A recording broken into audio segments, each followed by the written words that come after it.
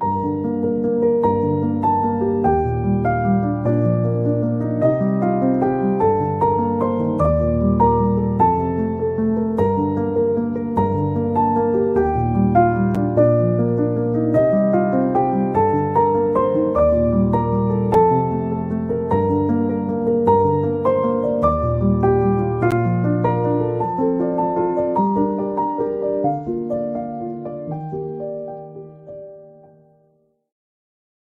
morning. Happy Tuesday. I'm Greg. Welcome to the Daily Bible Wrap Up. It is Tuesday, October 31st, 2023. It's a little slow starting the recording this morning. Sorry about that. I think so. There was like 2 or 3 seconds of dead time. It didn't mean for that to happen. Also, didn't mean to have happen. I realized that yesterday um, the Cryon, if you will. I didn't change let's see where it is, the readings down there from the day before. And plus, I had a spelling error in there that I just realized both of those things this morning. Sorry about that. It's not a perfect process, but the whole point is that we just keep on moving forward like we do every day. Our readings today: Proverbs 26:13 through 22, Hebrews 2, Obadiah 1. We are following the Nicky Gumbel Reading Plan 2023, the entire Bible in 1 year. You can do it. You can check it out on the YouVersion Bible app. You can find it there. That's where I get it from. Don't think I'm going to be doing the exact same reading plan next year, but we'll see. We'll see where I'm led.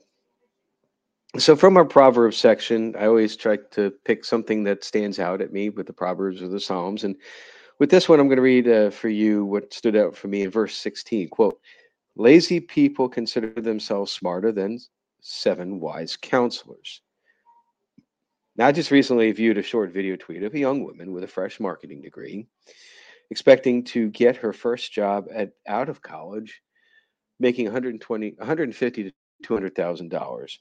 She was frustrated that she couldn't find a job. She's like, "But I have experience. I have a 4 year degree. That's my experience." It doesn't really work that way.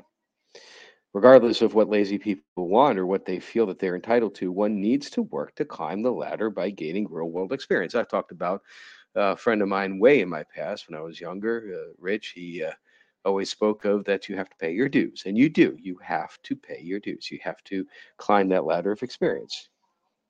And no, contrary to this young woman's claim, 4 years of college is not experience, just to reiterate that. I'm not even sure why some people want to short circuit this journey. The journey is part of the fun. Seeing it now after 30 plus years in my career, looking back, it's like, yeah, it was a struggle to climb the ladder, but it really brought out a lot of character in me. I saw something, I wanted to figure out how to get there, and I figured out how to get there. I'm a much better person than if things were given to me. I think that's the point. I hope and pray that the lazy understand that, and that one must work to eat, and that one doesn't start out on top. 7 wise counselors, though, may find it tough to convince one lazy person, and in such a case, the only effective teacher is life. New Testament, we pick up the story in Hebrews 2, which warns about drifting away from the truth. That's a form of temptation, where an easier, more comfortable path may be presented, such as short circuiting your career out the gate, trying to go ahead. But quote verse 2, "For the message God delivered through angels has always stood firm, and every violation of the law and every act of disobedience was punished." And then from verse 4, quote, "And God confirmed the message by giving signs and wonders and various miracles and gifts of the Holy Spirit wherever he chooses, whenever he chooses." Now, Hebrews then seems to clarify Jesus' role as a man, quote verse 9, "who for a little while was given a position a little lower than the angels. And because he suffered death for us, he is now crowned with glory and honor." So Jesus' position changed with the resurrection, and we who believe can be called brothers. Quote, verse 11, "So now Jesus and the ones he makes holy have the same Father. That is why Jesus is not ashamed to call them his brothers and sisters." Now, Jesus became flesh and blood, Hebrews explains, because humans are flesh and blood. Jesus came not to help angels, but rather the descendants of Abraham. Now, remember the audience here. Hebrews is speaking to Jewish believers, so trying to tie the Jewish traditions and faith with what has happened. with Jesus. By being human, he could offer a sacrifice to take away the sins of the people, as opposed to sacrificing on the altar the animals. It is important to understand the context here. It's, as I think it is, an attempt to explain to Jews how Jesus fits into their faith. That's why, by the way, it's important to read the Old Testament to understand the New Testament. It's all together. Anybody who might say that, oh, all you need to do is read the New Testament, you're missing a big, big, big part of God's story. And if you want to learn the character of God, you want to read his word in its entirety. Old Testament, Obadiah 1. Obadiah is the shortest book in the Old Testament, 21 verses, one chapter. Thank you, ChatGPT. The prophet Obadiah is the author, as we would expect, one of the minor prophets. And the approximate date is written is 586 BC. All this courtesy, of course, of ChatGPT, which I encourage. What I try to do sometimes with books, I mentioned this before, that if it's a book that I'm like not sure what's the context here, who is the prophet, what are we talking about, I just ask ChatGPT for a summary of the book. So it helps to get me in a position. And I do that second. I don't do that first. The first thing I do is that I ask the Holy Spirit to give me wisdom and insight into what it is that I'm about to read. Wisdom and insight for me. What am I supposed to get out of this? Anyway, Obadiah begins with noting that Edom's judgment is coming. Remember, Lamentations ended with a message of judgment for Edom. The Edomites are descendants of Esau. Don't forget that.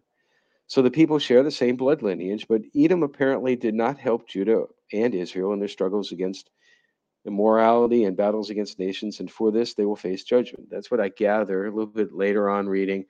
Understood that even more so. It's like I think Edom actually fought against their blood relatives and ridiculed them. So a lot of bad things. Quote verse 2, the Lord says to Edom, I will cut you down to size among the nations. You will be greatly despised. You have been deceived by your own pride because you live in a rock fortress and make your home high in the mountains. So the Edomites thought that such geological placement was a significant strategic, tactical, and security advantage. And, that seems to be true on the surface, but I suspect it'll be proven wrong. Just a moment. Quote verse 4, I will bring you crashing down, says the Lord. All of Edom's allies will turn against them, according to Obadiah's message. Here's the reason in verse 10. Because of the violence you did to your close relative in Israel, you will be filled with shame and destroyed forever. So that's the reason now that Edom is going to suffer this destruction. Edom had apparently gloated over Judah's destruction and exile, and they also plundered the land of Israel. For all this, Edom will be destroyed. Now, thinking about historical context, what parts of this have come true and what parts haven't yet? Israel was restored beginning in 586 BC. Edom was slowly destroyed as a nation. It is a part of the land, is a part of Jordan today.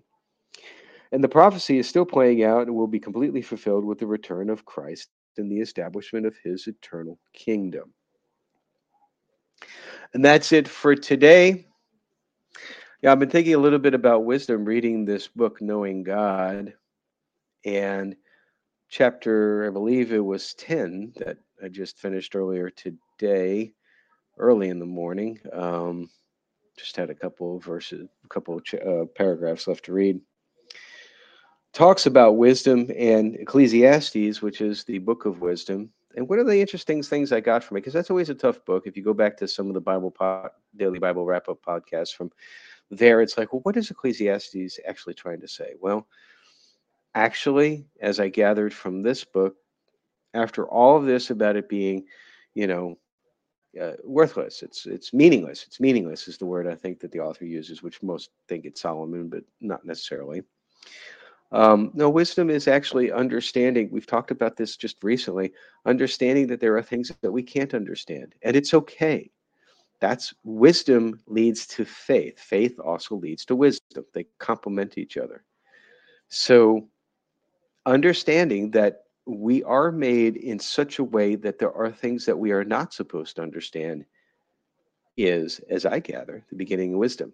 And so, therefore, my prayer for you today is that you too continue seeking wisdom on your faith journey. And we will pick this up again tomorrow. Until then, take care.